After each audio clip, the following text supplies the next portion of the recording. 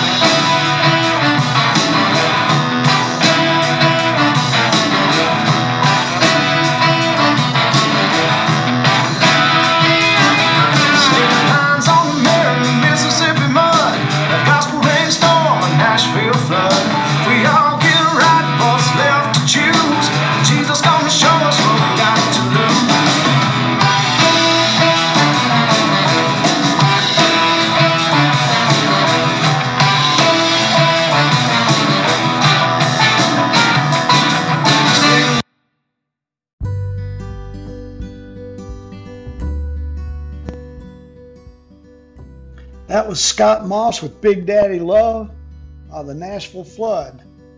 Scott was kind enough to invite me into his studio, and we talked about everything from music to business. Listen up.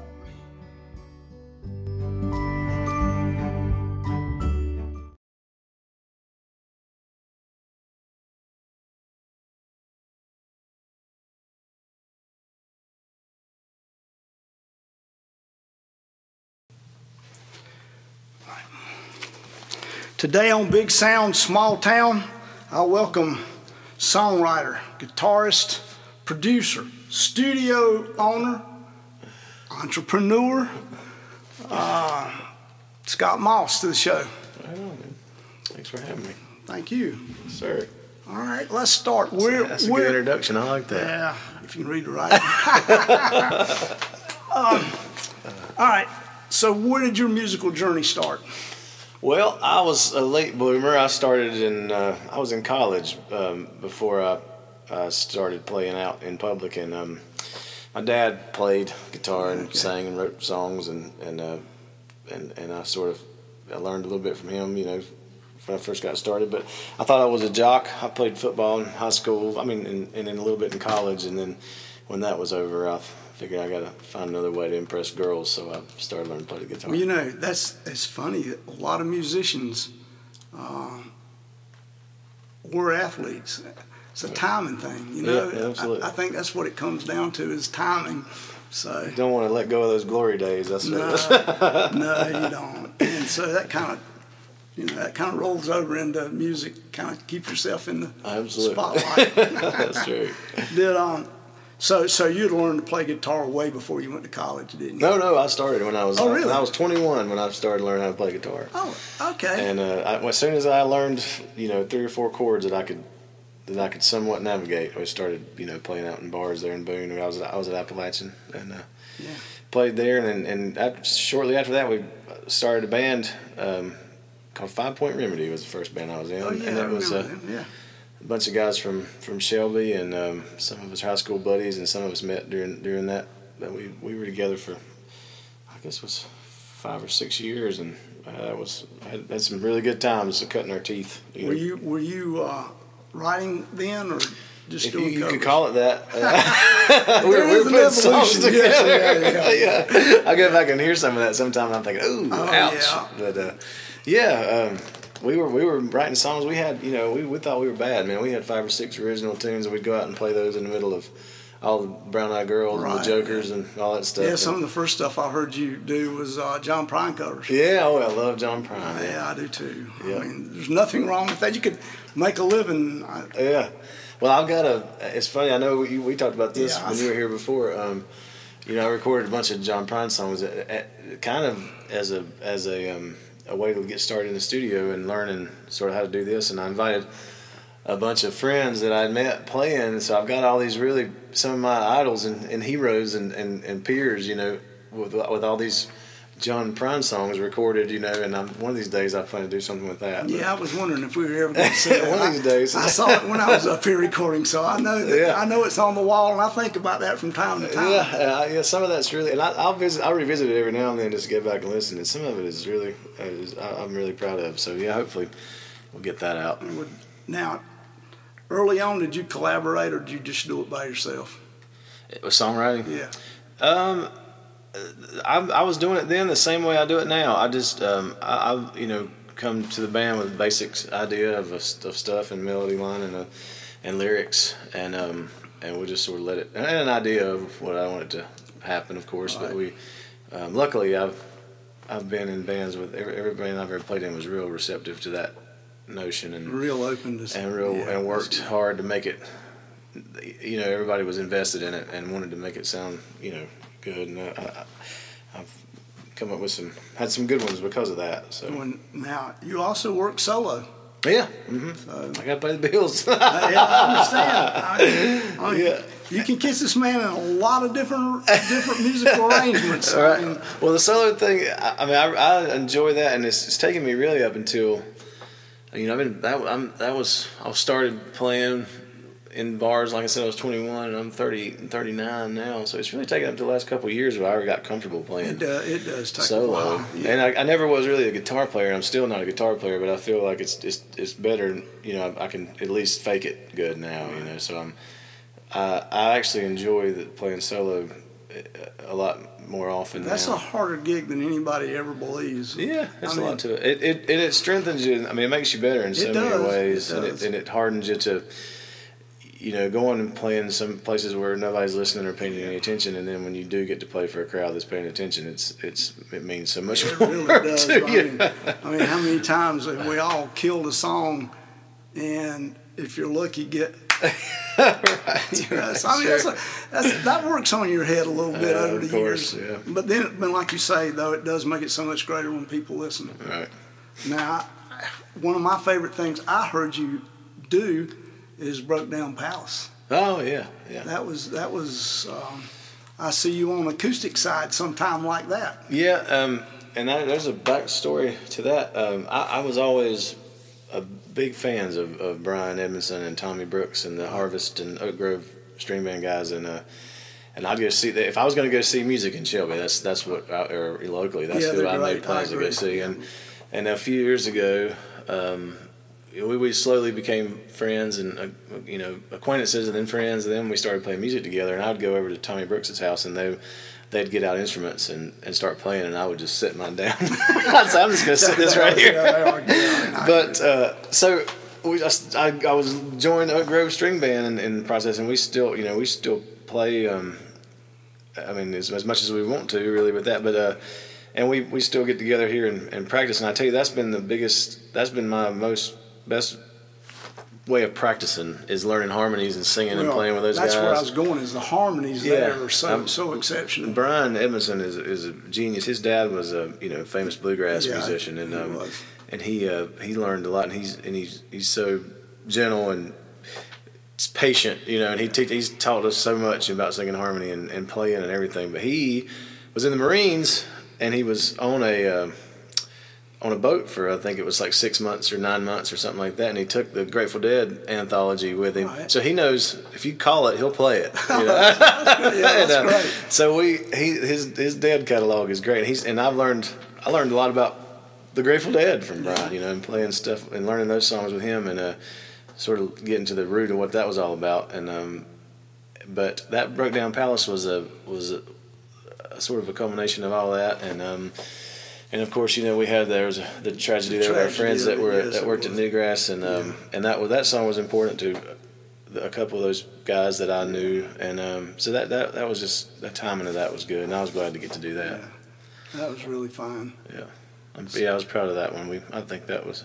So run me down some of the bands that you've been in. That you've been the front man of, basically. Right. So. After 5 Point Remedy, I went and I was living in Charlotte, and I answered a Creative Loafing ad and joined up with some guys in around that area, and we were called Moonshine Jenny. And we started off as a cover band that was supposed to be like a corporate cover band thing, and we got tired of that pretty quick, and we started writing music, and then we went off and did that, and we played a lot, so 6 or 7 years with that band, and we were on the road. We all had day jobs, but we were on every Thursday, Friday, and Saturday. We were in the van, and from there, I still keep in contact with those guys. They're still good friends, and then from there I went on to play with Roger Paget and Evergreen. Sure. Yeah, and that was an interesting time. Yeah, I'm sure that was a very interesting time. That was fast and bright. We got together and sort of. I never would have thought it, but we had a lot of chemistry, Roger and I, together, and we enjoyed each other's company. We had a lot of fun, and we were around each other at the right time, and we kind of got each other's. We just both were in the right headspace to hang out together, and then when that sort of began to wane, and we parted company, but we still a friend of mine. I still talk to him, but that was with Phil Simmons, who I play with now in the new thing, But after Evergreen, it was Big Daddy Love, and that was the biggest thing I'd done. Big Daddy Love was already out touring, and they'd made a great name for themselves, and they were playing big festivals, and they had their singer, who we look alike, we sound alike, we write the same. We played a show together at the Grey Eagle in Asheville, Evergreen and Big Daddy Love. And the Big Daddy Love guys told me, they said, if we ever lose our singer, we're gonna get you. And like 2 weeks later, he quit because he didn't want to tour as much. And they called me, and sure enough, so we went out on the road with them for 7 years that I was with them, almost to the day. And we toured. Relentlessly. We were for 4 of those years. We played 250 shows a year, and in 40-something states. And we figured it up one time. The mileage that we put on the van was the same as driving from New York to L.A. 80-something times. That's right. Yeah, so we had a ball and made killer memory and learned so much. I mean, that was really that's when I learned what it meant to be a touring musician and what it took to be successful and to take it to the next levels that you want to take it to. So, but even in that, I was writing music for them. But even then, it was it never did really feel like my own thing. So that's where we ended up now. I just don't want to tour. Tell me about now. Yeah. So now is we were slowing down Big Daddy Love and not touring as much, and I was still playing some shows, but we were kind of riding out our retirement tour, and it had been riding that out for about 2 years. I do know how that goes too. And I just felt like it was time to.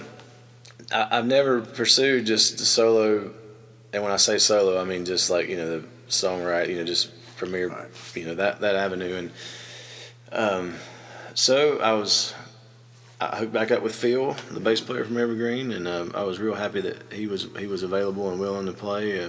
And the drummer is Scotty Lewis, and we played together in Big Daddy Love, so that was really important to me. That we were on the road for so long, and we're just locked in. I can talk to him without talking to him, And then Derek McCoy was in the studio often with some other guys, and we got to know each other that way. And he's an amazing player. He's an amazing player. And he and I our personalities are a lot alike. And we were both real cautious when we got getting to know each other. And it took us a while to warm up to each other. But once we did, he's an interesting character and a great player. And I'm really enjoying the music that we're making. And he's excited about it, and it makes me excited about it. And it just I'm really feel fortunate to have these guys.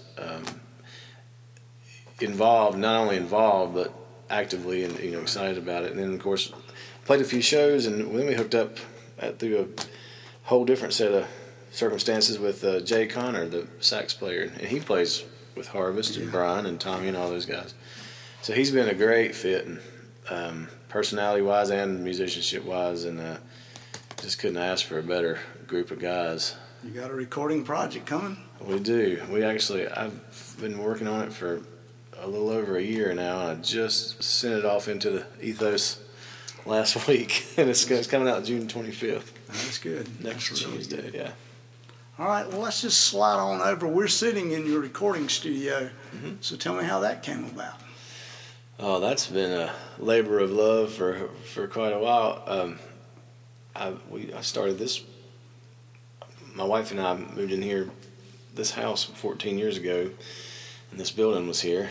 And I thought that'd be a cool place for a studio. Right. And over the next decade, we slowly did some things to it, and started acquiring equipment and blah blah. And then after the 10 years and a few recording projects later, I realized I had no idea what I was doing. So I've been focusing on that lately. And I've got a good friend. His name is Willie Shane Johnston. He's in Red Dirt Revelators, WSMB. He's a killer musician, and he's just a all around good guy, and he's been a mentor of mine for a long time in many ways. But he has a recording engineering degree from Middle Tennessee State, and he's been in here a lot, and he helped me tune this room, and he showed me all the little things that, you know, he'll come in and give me a list of 5 or 6, 7 things that I'm doing wrong in that very moment. Yeah. And we'll fix those, then we'll move on to something else, you know, and so that kind of process I've just barely got a handle on it now. And I've used, like I said, that my projects to cut my teeth on it, and I was able to take the time with this new recording, and I feel like it's got a lot of emotion in it, and it's more relaxed, and it's in a different atmosphere, you know, not like a big studio atmosphere. So I'm actually really proud of the way it turned out, and I'm looking forward to, although I'm going to take a little time off from the studio because I've been in here so much. I'm looking forward to whatever comes next because I've got a lot of new tricks. Okay, yeah, that sounds good. So you've developed this pretty much by word of mouth. I mean, you haven't gone out and tried to. No, and I don't think I ever will. Truthfully, the studio to me is, I've been in a lot, you know, and I've been in some small ones, I've been in some big ones, and you're just always on the clock, you know, and there's always that financial thing, and I just don't feel like it's hard to be creative in a situation like that. So people, it's very hard. So I like the local. I've had a lot of local guys come in here and that's exactly what I tell them. I was like, look, we're not staring at the clock. We're not. Although it's always a good idea to have your stuff together when you come in, but it shouldn't. There's no substitute for just being able to relax and be creative and take some chances, and that's what I'm trying to do here, is just make it comfortable. And so far, I think everybody, you've been here, you recorded here. Yes, how was you comfortable? I was very comfortable, but I'm not a good endorsement because I'm comfortable everywhere. So I would say that you are. I'm not a good judge. I'm pretty comfortable wherever. However, as a band, we were very comfortable. Good. And we got some guys in the band that's not comfortable guys. Yeah, I understand. Well, see, I'm not a comfortable guy, so I appreciate that. I'm a comfortable guy. Right. Do you get nervous? Do you still ever get nervous when you play? I get nervous.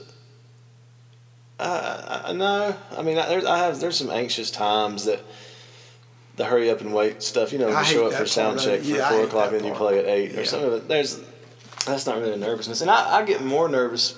I would rather play in front of 10,000 people than 10. Oh, yeah. Yeah, that's like one of the hardest things I've ever found is to do one of your original songs for somebody you love and care about. Yeah, I don't like a stranger. Yeah. Not a problem, but that's always been hard for me. Yeah. I don't know about other people, but I get nervous when if I'm playing in Charlotte or somewhere, and a group of my college buddies will come out and hang out, and they you know, I'd rather y'all not come see this. I totally understand. Yeah. And that's weird. People don't get, they don't understand that, but they don't. And I think it takes both a songwriter and a singer frontman to understand that, because I mean, the eyes are on you, and it's your stuff. The way I think about it is, if I'm playing somewhere in a place where nobody knows me, I can be whoever I want to be. But now, when people that I know show up, I have to be that guy.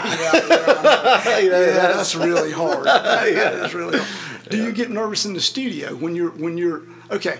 Not as a musician, but say when you're recording people. I did. Like when you guys were in here, and y'all were one of the first that I did. I was not as proficient, and I would get not nervous, but I would get wrapped up in the actual process of it all. Right. And now it's changed to where I don't have to think about that as much, so I can experiment with mic placement, or just I can be a little bit more of a producer. So that's not really nervousness. That's just You always feel being better. comfortable. Yeah, being comfortable. Exactly. Yeah, Which you said you sometimes have a hard time doing. Yeah. All right, then I'm going to move on to something else that is fairly unique about you. You have an Airbnb? Yeah. Well, would you like to tell me about it? Of course. I do know something about that too. That it's well, you tell me what just happened with your Airbnb.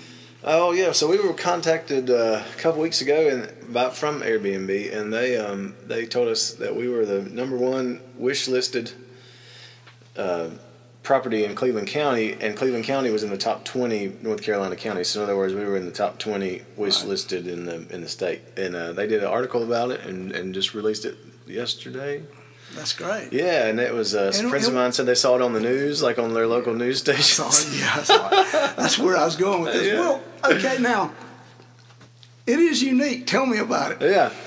So, and I know that you did you're doing this podcast with the McMurray boys and the Syndicate guys. Well, we did a festival, and my wife and I wanted to put on a music festival after we went to a few in our mid-20s, and so we put on a festival in Golden Valley on some family land. It was called Dayglow, and we had Syndicate and Larry Kill and a bunch of bands on that level back then. And we just thought that was the biggest thing going. It kind of was at the time. Yeah. It was. And the Syndicate guys are idols of mine too, and I tell them that every time I say we just played the show together like 2 weeks ago. Don Gibson. And I always like to tell them how they're my heroes. But so that's always a good thing. But so we were looking for some kind of green room for that festival, and we needed somewhere for people to get in the air conditioning and blah blah. And we found an old '83 Ford Bluebird school bus that in the classifieds in like the Auto Trader or something. Right. So we went and bought it and drove it around to some festivals and things for a few years, and made some great memories in there. And then it came time to get it. We had to get it inspected a few times through the years we had it. And this last time we were needing tires, and we realized that was going to cost more than we paid for it in the first place. Right. So we parked it, and on our property here, and we sort of made it into like a guest house because we did have a lot of musicians, and friends spending the night. So we turned it into like a guest house, and then we were traveling somewhere, and we were turned on to Airbnb. And we started using Airbnb, and we thought, you know what, that'd make a great Airbnb out there at the bus, And so we made some modifications. We built the bathroom here, and Did you have to redo the bus from being the green room or the band? no, bus? it's almost exactly like it was. Yep. And did you do all that originally? So when we bought it, the seats were out. That's right. That's the worst part of school buses. The seats were out, but we did the rest. We put flooring in and built a wall, a partition in the back to make like a bedroom, and there were 2 rooftop air conditioners in it, which was great. And that is great. So it didn't take a lot, but we did have to make a full bath, for like this accessible for them, and which is just right, a few steps away from it.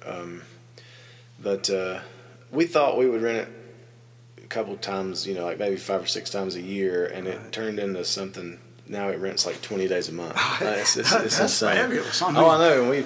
And the funny thing was, at the time, my wife and I were talking about downtown Shelby has, with the revitalization, has really become popular. It really is. And it's really a cool place to be now. Is.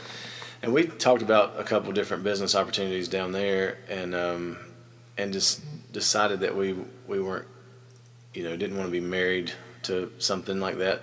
So that little school bus kind of turned into our business that we do together. That's great. I mean that that's one of those deals where you just kind of fall into it. Yeah, it's a great idea, though.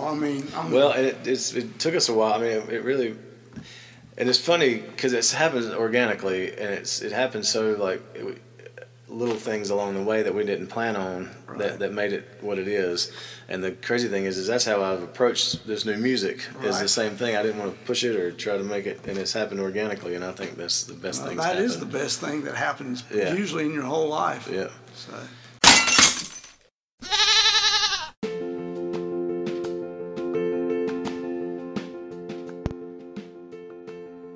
This is Scott Moss and the $100 Handshakes to take us out of here with a new song off of their new album, Chances.